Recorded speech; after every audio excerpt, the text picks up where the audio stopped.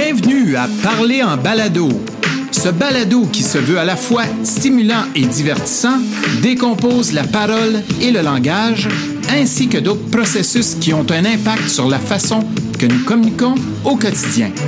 Professeur d'orthophonie, Chantal Maillet-Crittenden accueille une foule d'invités qui l'aident à explorer et à expliquer le paysage diversifié de la parole et du langage, ainsi que leur relation avec le cerveau.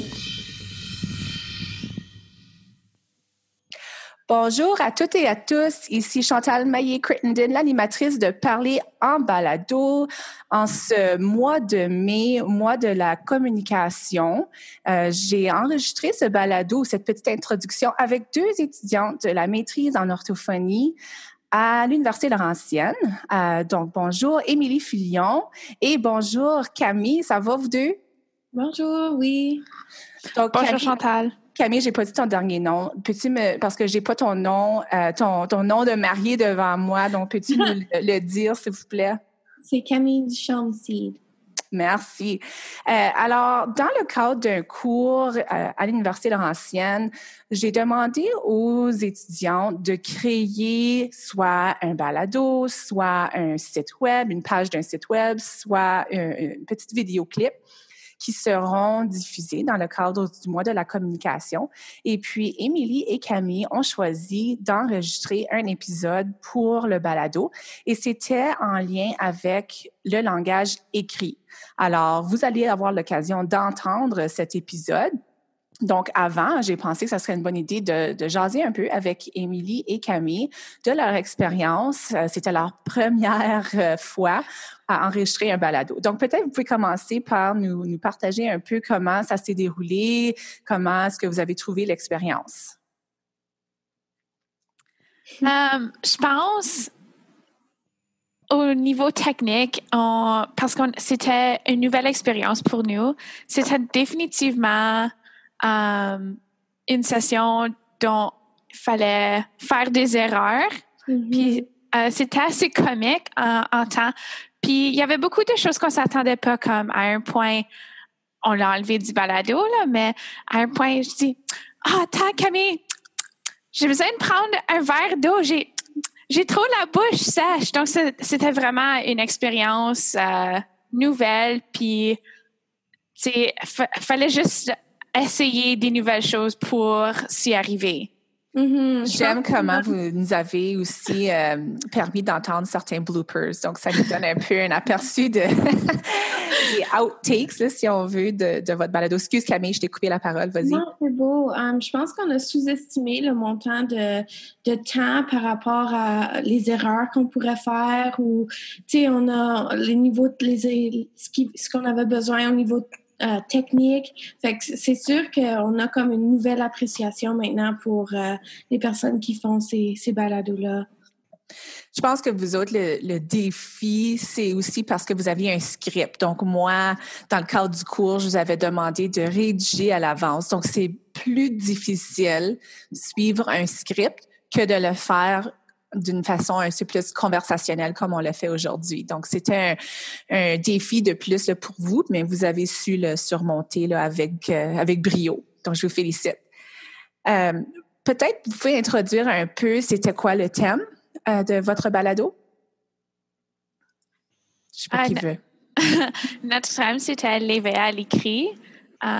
Donc, c'est vraiment une introduction au langage écrit, à la lecture, à l'écriture chez l'enfant, comme avant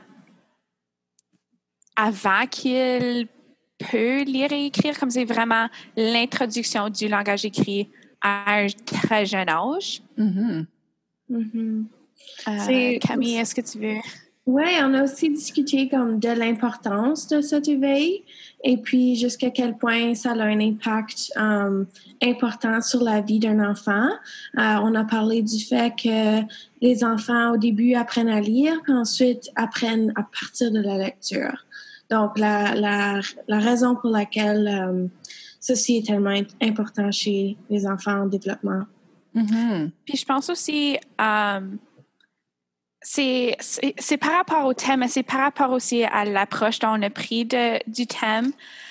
Je sais qu'il y a beaucoup de parents qui savent que, OK, la lecture est importante, le langage écrit est important, mais je pense que c'était aussi l'approche. Comme je me souviens, mon petit-neveu, quand il était né pour son baby shower, le thème c'était des livres, tout le monde fallait apporter un livre, mais je sais pas si ma cousine savait comment approcher le livre ou c'était juste, OK, on va lire ensemble, tu sais, mais est-ce que, puis je sais pas si elle l'a fait ou non, mais tu sais, si lui a tenu le livre, si on a commencé à faire des petits mots, tu sais,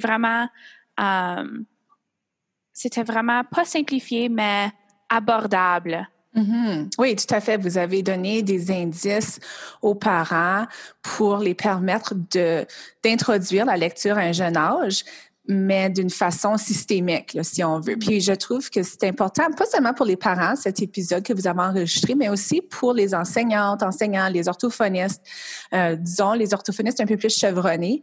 Moi, ça fait déjà 20 ans depuis que j'ai entamé mes études postsecondaires en orthophonie. Et 20 ans passés, c'est pas quelque chose qui nous était enseigné, le langage écrit. On mettait beaucoup plus l'accent sur le langage oral. Alors, c'est quelque chose qu'on a dû apprendre en suivant certaines formations, en faisant des lectures supplémentaires au cours de notre carrière. Mais c'est devenu très évident que le langage écrit est interrelié avec le langage oral et puis c'est très important de travailler la lecture chez les jeunes enfants, chez les plus vieux, etc. Donc, comme orthophonistes qui ont suivi des formations là, il y a 10, 15, 20 ans passés, c'était vraiment à nous de s'informer, d'obtenir de l'information basée sur des faits probants sur l'importance de la lecture. Alors, merci à vous deux de nous donner un sommaire de ce que l'on peut faire comme parents, comme enseignants, comme orthophonistes pour appuyer les jeunes familles à introduire la lecture. Donc, l'éveil, c'est pour ça qu'on a ça dans le titre, à l'écrit chez les jeunes enfants. Alors, est-ce que vous aviez autre chose à ajouter avant qu'on passe à votre épisode? Est-ce qu'il y a des messages clés que vous aimeriez souligner? J'ai vraiment apprécié le fait qu'on a fait un étayage par rapport aux tâches nécessaires quand on commence à faire cet apprentissage-là avec les enfants. Fait que c'est sûr qu'on en a parlé plus qu'une fois, puis je pense que c'est vraiment quelque chose qui est important que les gens devraient retenir de cet épisode-là. Oui, merci. Et puis, j'aimerais rappeler à l'auditoire que vous pouvez retrouver les notes de l'épisode à theparleypodcast.com et Emilie et Camille ont tout transcrit l'épisode. Donc, vous pouvez retrouver là, la transcription complète, toutes les notes qui viennent avec l'épisode. Donc, si c'est quelque chose que vous aimeriez imprimer pour consulter plus tard, là, ça va être là dans les notes de l'épisode. Mm-hmm. Les liens aussi, importants. Exactement. Merci. Émilie, avais-tu, toi, un message clé ou quelque chose avant qu'on passe à votre épisode? Moi, le message clé qui a vraiment comme ressorti que lorsqu'on faisait notre recherche puis nos études, c'était vraiment de rendre... C'est pas juste une lecture pour l'enfant ou à l'enfant, mais c'était vraiment une lecture partagée ou une activité partagée. Donc, on doit rendre ça interactif. Puis, je vais pas trop dévoiler, mais je pense un bon exemple, c'est quand on parle de l'histoire des 3 petits cochons. Vraiment rendre une activité partagée interactive entre l'adulte et l'enfant. Mm-hmm. Non, c'est vrai. Merci pour cette précision-là. Puis ça me fait penser avec l'apprentissage à la maison. Je suis en train d'appuyer mes 3 enfants avec leurs travaux scolaires. Et puis, dans votre épisode, vous parlez de, comme j'ai mentionné, l'éveil à l'écrit. Donc, comment c'est important d'appuyer les très jeunes enfants. Mais moi, j'ai un jeune adolescent en 9e année qui est en train de lire un texte quand même assez complexe pour son cours d'anglais. Et je suis à développer chez lui certaines habiletés en lecture. C'est un peu l'éveil à l'écrit littéraire dans le sens que c'est un texte qui date situé dans les années 1500, puis que c'est un peu l'ère là, de Shakespeare et tout ça. Donc, c'est tout un autre éveil à l'écrit, même pour les plus vieux. Mais comme tu dis, Émilie, il faut vraiment utiliser la bonne intonation, puis vraiment être expressif pour comprendre le texte. Donc, c'est quelque chose qui se développe toute la vie durant, mais on peut tout à fait commencer très jeune. Puis, est-ce que vous pouvez nous donner une idée? Est-ce qu'il y a un âge à laquelle ça commence? Est-ce qu'on doit attendre à 1 an? Donc, c'est quoi, selon vous? Je pense, on peut commencer aussitôt qu'on peut voir, tu sais, un petit peu d'étincelle de langage. C'est ça, je veux dire, un étincelle de langage. Tu sais, peut-être quand il y a 2 jours, puis ils veulent seulement juste se nourrir, puis dormir, puis passer du temps avec maman, peut-être c'est pas le temps, mais déjà, dès un très jeune âge, tu sais, quand il y a des intentions de communication, tu sais, des gestes, ou, disons, si tu dis quelque chose, puis on peut voir une expression sur la face de l'enfant, ça prend... On peut déjà commencer à, tu sais, montrer le livre, même s'ils vont pas comprendre, OK, A, B, C, ça fait A, B, C, puis comme, ils vont pas être capables de lire, mais vraiment exposer l'enfant au langage, c'est déjà un bon début, puis ça peut être déjà très tôt. Puis je pense aussi, comme tu as dit, on peut faire ces étapes d'éveil à l'écrit tout au long, comme, je sais, même, moi puis Camille, on peut confirmer ça, que c'était tout un éveil quand on a commencé à lire des gros livres, des gros manuels pour l'orthophonie, tu sais, les nouveaux noms d'anatomie, puis tu sais, tous ces nouveaux mots-là. Donc, je pense que c'est de un très jeune âge, mais ça continue tout au long de la vie. Oui, exactement. Oh, désolée. Il y a des livres aussi qui sont cartonnés. Et puis, ceux-ci, c'est plus facile pour l'enfant de tourner la page au niveau de motricité. Ils peuvent vraiment comme avoir une expérience, de le mettre dans leur bouche, à jouer avec, tourner la page. Fait que c'est pas nécessairement de toujours faire la lecture comme soi, mais l'éveil à l'écrit commence juste au niveau du livre. Excellent, merci. Sur ce, je vais passer à l'épisode pour ne pas trop en dévoiler à l'avance. Donc, merci à vous deux pour avoir, composé cet épisode et puis toutes les ressources, les liens que vous avez ajoutés. Donc, on passe à l'épisode. J'espère que vous allez trouver ça super intéressant. Puis, allez sur le site web de parlerpodcast.com pour retrouver toutes les notes. Merci à tout le monde.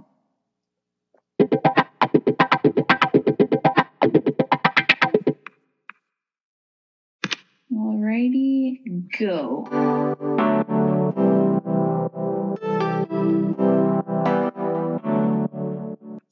Bonjour, je m'appelle Camille Durcharme-Seed. Bienvenue à un épisode très spécial de Parler en balado.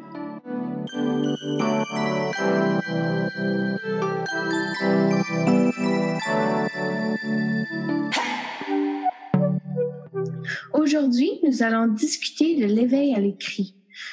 Pour nous aider à aborder le sujet, je vous présente une étudiante en orthophonie de l'Université Laurentienne, Emilie Filion. Bonjour Emilie! Bonjour Camille, merci de jaser avec moi. Ah, ça me fait plaisir. Voici donc une première question pour débuter notre conversation ensemble. Oh, par où commencer? Il y en a tant à dire, tant de différents sujets à aborder. Pour commencer, peux-tu m'expliquer qu'est-ce que l'éveil à l'écrit et la conscience à l'écrit? Absolument.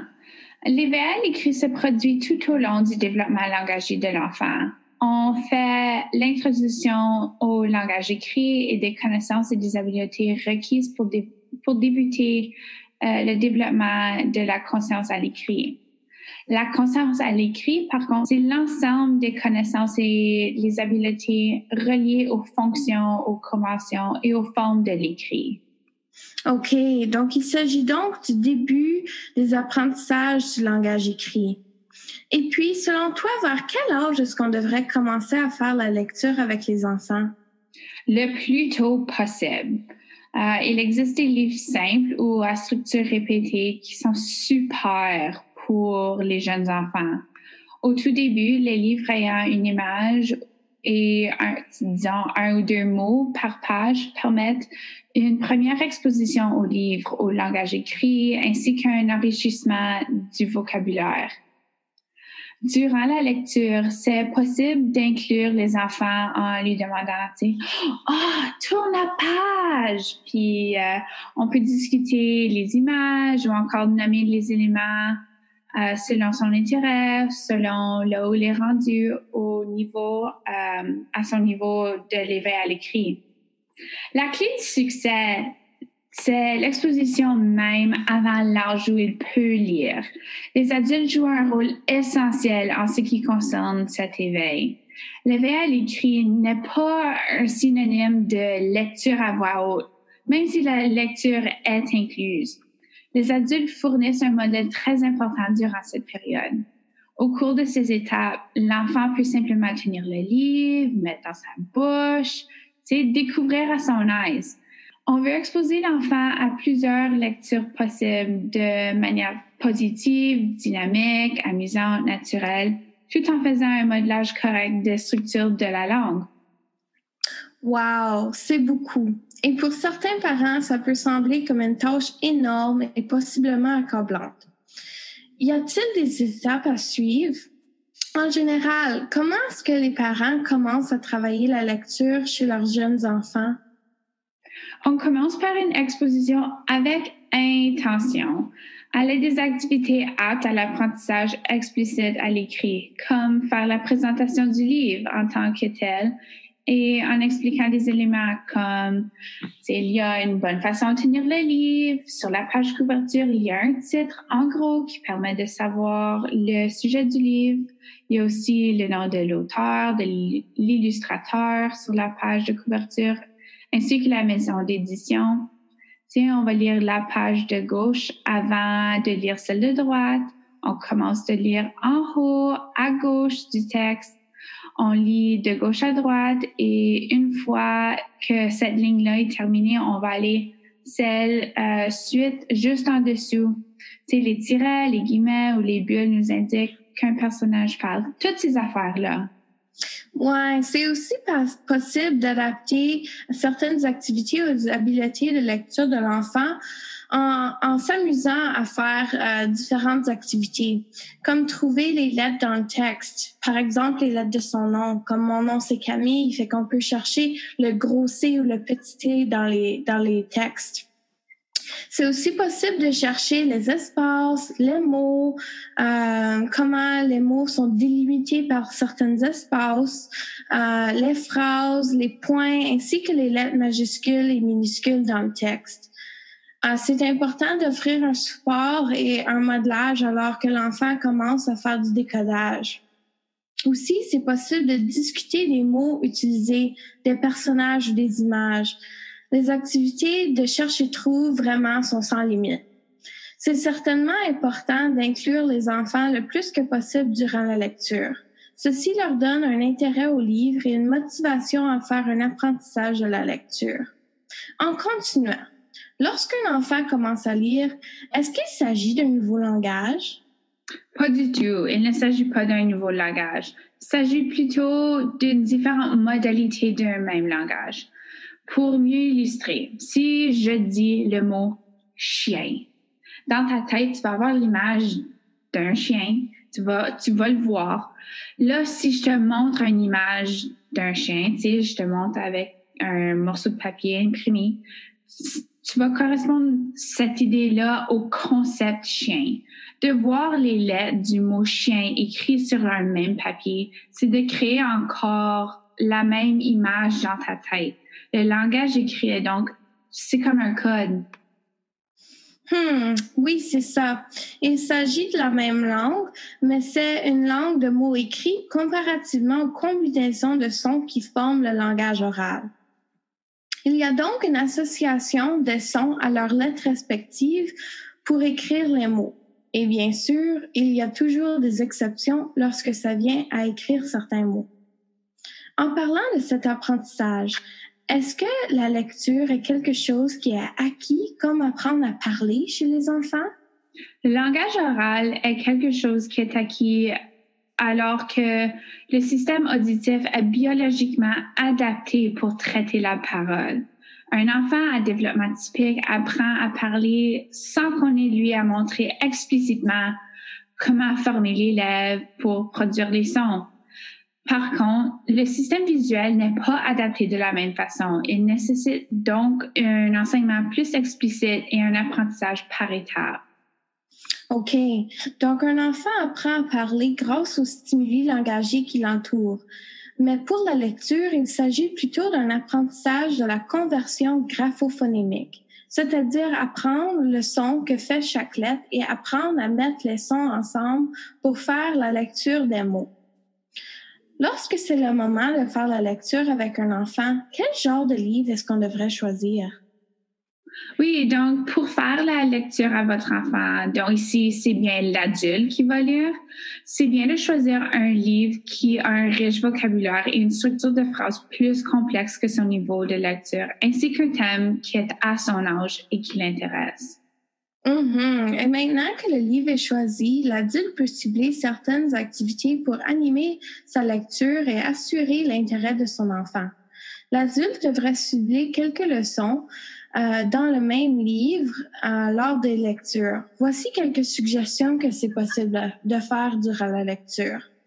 Faire des inférences en faisant des prédictions à partir du titre ou des images sur la page couverture, ou même lire la première page et deviner ce qui pourrait se produire durant le reste de l'histoire.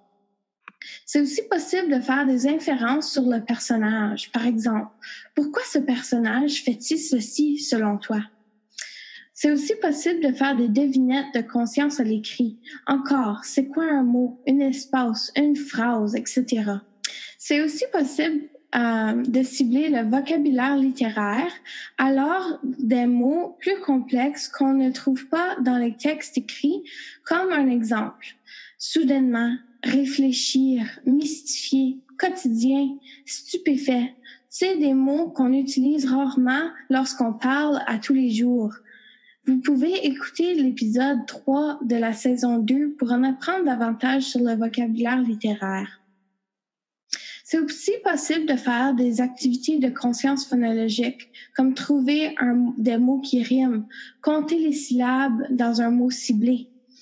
Trouver le sens des mots souvent à partir des indices sémantiques ou les indices dans le texte, les images. Comme par exemple, dans le livre, on trouve « Les étoiles étaient scintillantes cette soirée-là ». On peut regarder les images et relire la phrase. OK. Les étoiles étaient scintillantes. Regardons l'image. Est-ce qu'on peut voir qu'est-ce que ça veut dire? Le mot scintillant décrit les étoiles. Regardons les étoiles. Wow! Elles sont brillantes dans l'image. Donc, scintillante veut dire brillante. C'est possible de faire tous ces genres d'activités comme ça. C'est aussi possible de trouver des mots qui sont des synonymes ou s'amuser à employer des mots dans de nouveaux contextes. C'est possible de faire des liens avec le vécu de l'enfant dans l'histoire. Est-ce que toi aussi t'as sauté dans une flaque d'eau? Est-ce que tu le fais après une pluie? Des choses comme ça. C'est aussi possible de répéter à voix haute ou de changer le ton de voix pour rendre le tout plus amusant. Fait que quand c'est un monstre, on peut parler de monstre. Et quand c'est une petite fille ou une petite voix, c'est aussi possible de faire la lecture dialogique, donc discuter de l'histoire au fur et à mesure qu'on la lit. Oui, donc ça, c'est toutes des activités très intéressantes et très aptes au développement du langage, et ça va vraiment capter l'intérêt de l'enfant avec une intention d'apprentissage. Puis tout ceci peut sembler prendre du temps, mais c'est un investissement qui vaut la peine. Le faire un petit peu tous les jours fait toute la différence pour l'enfant au niveau de son apprentissage de la langue écrite. Et je veux clarifier qu'on ne fait pas tout ça avec différents livres. Une activité de lecture avec un seul livre peut devenir un temps de partage avec l'adulte et l'enfant qu'une durée plus longue de 5 minutes. Si on le voulait, notre activité peut prendre même jusqu'à 1 heure, tout dépendant de l'intérêt de l'enfant, bien sûr. Il faut prendre notre temps et s'amuser à apprendre.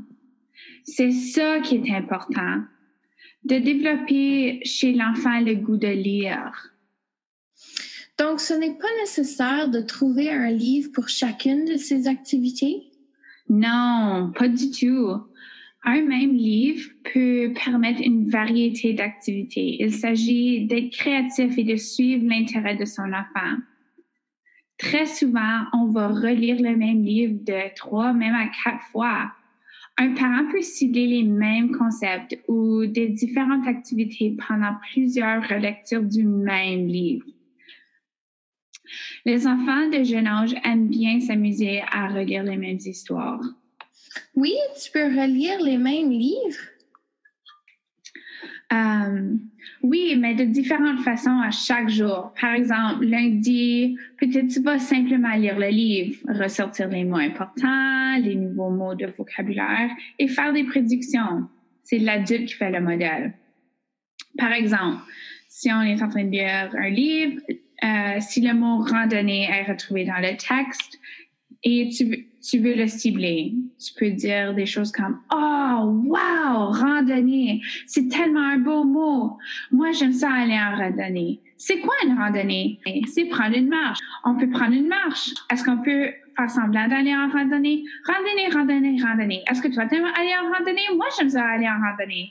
Tu sais, tu continues à faire des modèles, puis tu veux faire beaucoup de modèles, souvent en différents contextes. Tu veux donner une richesse à ce mot-là. Lorsque l'enfant connaît bien l'histoire, l'adulte lecteur peut même, on va dire, se tromper par exprès. C'est amusant de voir les enfants qui constatent l'erreur commise. Il était une fois un chien Henri et un castor Denis qui sont dehors pour aller faire une sieste. Les enfants, ils vont crier « Non, c'est une randonnée! » Puis nous, l'adulte, on va se corriger. « Oh, oui, t'as raison.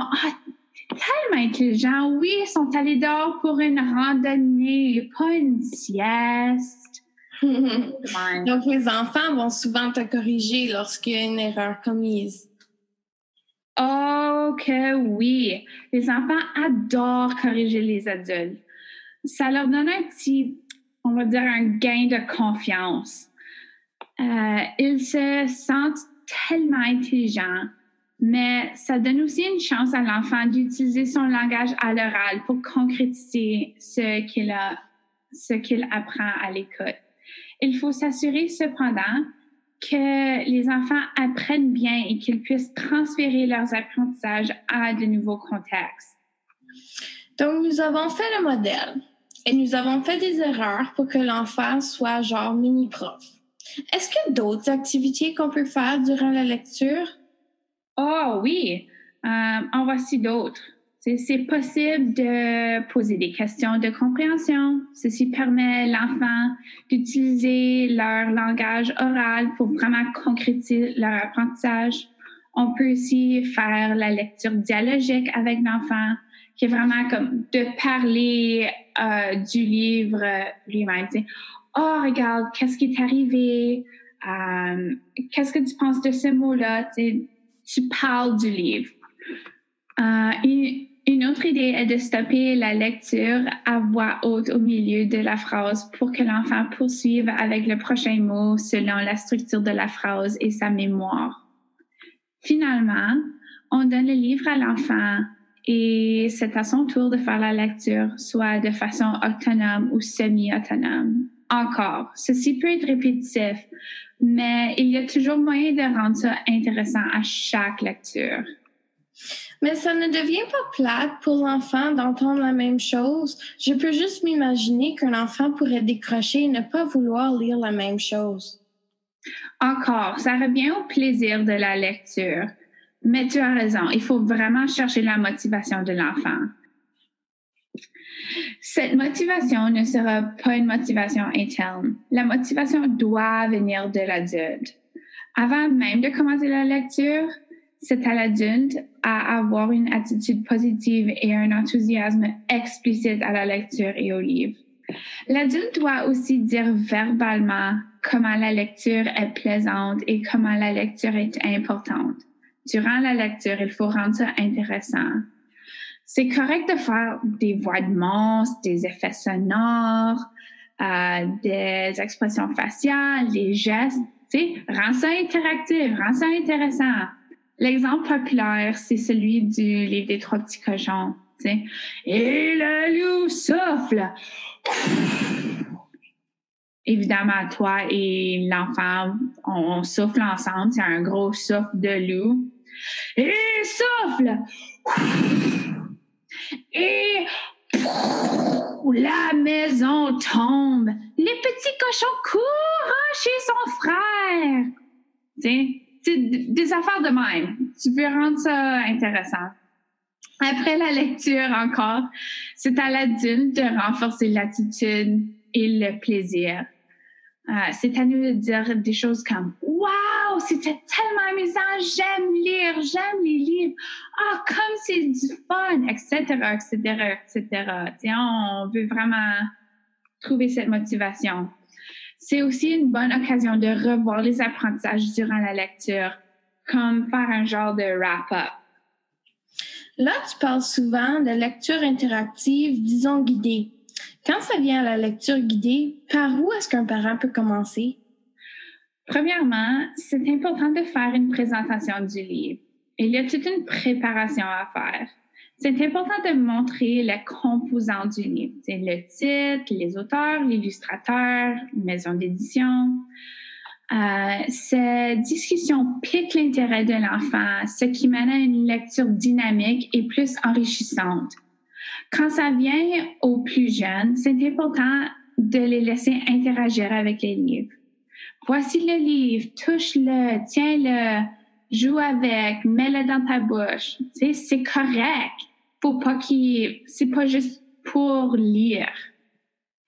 Le plus que l'enfant interagit avec un livre, le plus il aura de bonnes expériences avec le livre et la lecture, et le mieux ça va aller.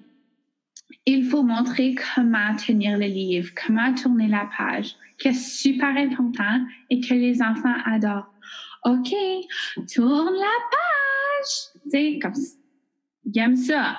Ouais, c'est comme s'ils peuvent prendre un tour là-dedans. OK, c'est ton tour, tu peux tourner la page. Absolument. Puis c'est ça qu'on cherche.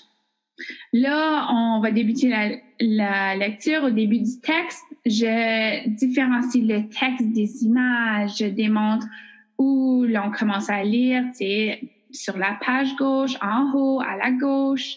Je démontre la direction de la lecture, de gauche à droite, de haut en bas, des choses de même. C'est excellent. Là, on vient juste de partager beaucoup d'informations. Je veux juste dire, avant de continuer et de passer à un autre sujet, que des démonstrations des activités sont accessibles sur YouTube. Le professeur Pascal Lefebvre a créé une série de vidéos qui donnent des exemples et démontrent des stratégies et les activités discutées. Les liens seront dans la description du balado à theparlerpodcast.com. Et d'autres idées d'activités ou pour s'informer, le livre « Le langage oral à la portée de la main » est une excellente ressource pour les parents et les enseignants. Oui, le titre dit « langage oral », mais il y a plein d'activités sur la conscience phonologique, entre autres, qui peuvent se traduire dans un langage écrit. Encore une fois, le lien vers cette ressource sera affiché sur la page web de cet épisode. Oui, et un autre site web qui a une panoplie de ressources est celui du TA à l'école, donc www.taalécole.ca sous l'onglet ressources. Si on clique sur le filtre du thème littératie, on peut trouver plein de choses. Ok, oui, c'est très bien. Là, on change un peu le sujet. On entend aussi parler de conscience alphabétique. Qu'est-ce que la conscience alphabétique? Pourquoi est-ce important durant le développement de l'apprentissage au langage écrit? Il s'agit d'une des premières étapes de l'apprentissage du langage écrit. C'est la connaissance et l'habileté concernant les liens entre la parole et l'écrit. Ça inclut les correspondances son-lettres, donc la correspondance graphophonemique, c'est-à-dire le bruit ou le son qui est associé à une lettre. Par exemple, la lettre B fait le son B. Mais ceci inclut aussi des particularités de lettres, comme par exemple le C ou le G. Le C et le G ont deux sons, donc on peut trouver le C et le G dur ou le C et le G doux. Donc, tu sais, la lettre en courbe, ça c'est un C, ça fait S, mais des fois ça fait K. Puis le G qui a l'air de même, ben des fois ça va faire J, mais des fois ça va faire G, puis on va montrer des contextes, etc. Mm-hmm. Comment est-ce qu'on peut aider un enfant lors de l'apprentissage du langage écrit? Les enfants apprennent plus facilement à faire des conversions entre les phonèmes, c'est-à-dire les sons, les plus petites unités de parole, et les graphèmes, les symboles écrits. 1, s'ils connaissent déjà les lettres. 2, s'ils ont une base de conscience phonémique, c'est-à-dire si l'enfant reconnaît et comprend que le langage parlé est composé de sons appelés phonèmes. 3, si l'enseignement débute par la conversion des phonèmes en graphèmes, c'est de l'oral vers l'écrit, comme dire cette lettre en rond fait le son O ou cette lettre avec les deux bosses fait le son Et 4, si l'ordre d'enseignement est fait dans un ordre approprié, c'est-à-dire dans un ordre d'apprentissage logique tout en faisant un étayage des tâches. C'est comme la fréquence des graphèmes et des phonèmes dans la langue, la complexité des phonèmes et la facilité à percevoir les phonèmes. Mm-hmm. Comment est-ce que tout ça va se traduire dans son succès scolaire et son succès futur? Bien, au début, les enfants vont apprendre à lire, mais ensuite, ils vont lire pour apprendre. La lecture est très importante pour la réussite scolaire, mais aussi pour la vie quotidienne. Par exemple, lire les instructions d'une recette, le manuel pour l'assemblage d'un meuble, les instructions des médicaments quotidiens, etc., etc. Ça se traduit dans une habileté nécessaire, même vitale pour la vie. Alors, vraiment, l'éveil à l'écrit est la fondation pour le reste de la vie de l'enfant. C'est incroyable.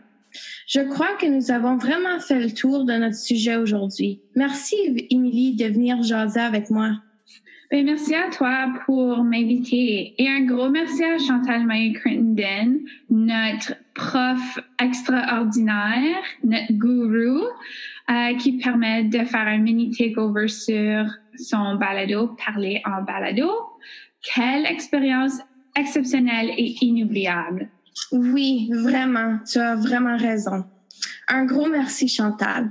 Et c'est la fin de notre épisode. Merci pour votre écoute et à la prochaine. Yay! That was awesome. J'espère que vous avez aimé notre épisode. Là, voici quelques petits extraits pour vous faire rire. Oh my God, l'éveillé, what? Une chose qui m'a... OK, pause. Le processeur, Pascal, OK. Sorry. Oh, non, c'est correct.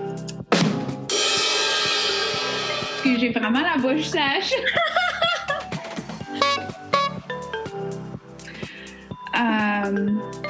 Oh, excuse. Where's that? Attends une minute.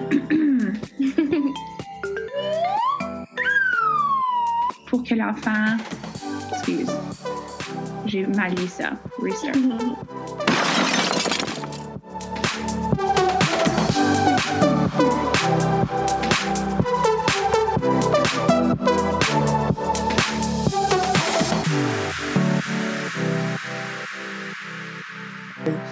Je pense que... Tout à fait, mon mari est rentré. Je suis désolée, je reviens en 30 secondes. Il vient son chiffre de nuit. OK. Donc là, je vais... OK. Il faut juste que je reprenne à quelque part où que je peux facilement couper. Donc, ils ont dû faire des lectures approfondies. Donc, on a dû vraiment... Non. On a eu plusieurs moments comme ça. Ouais, c'est correct.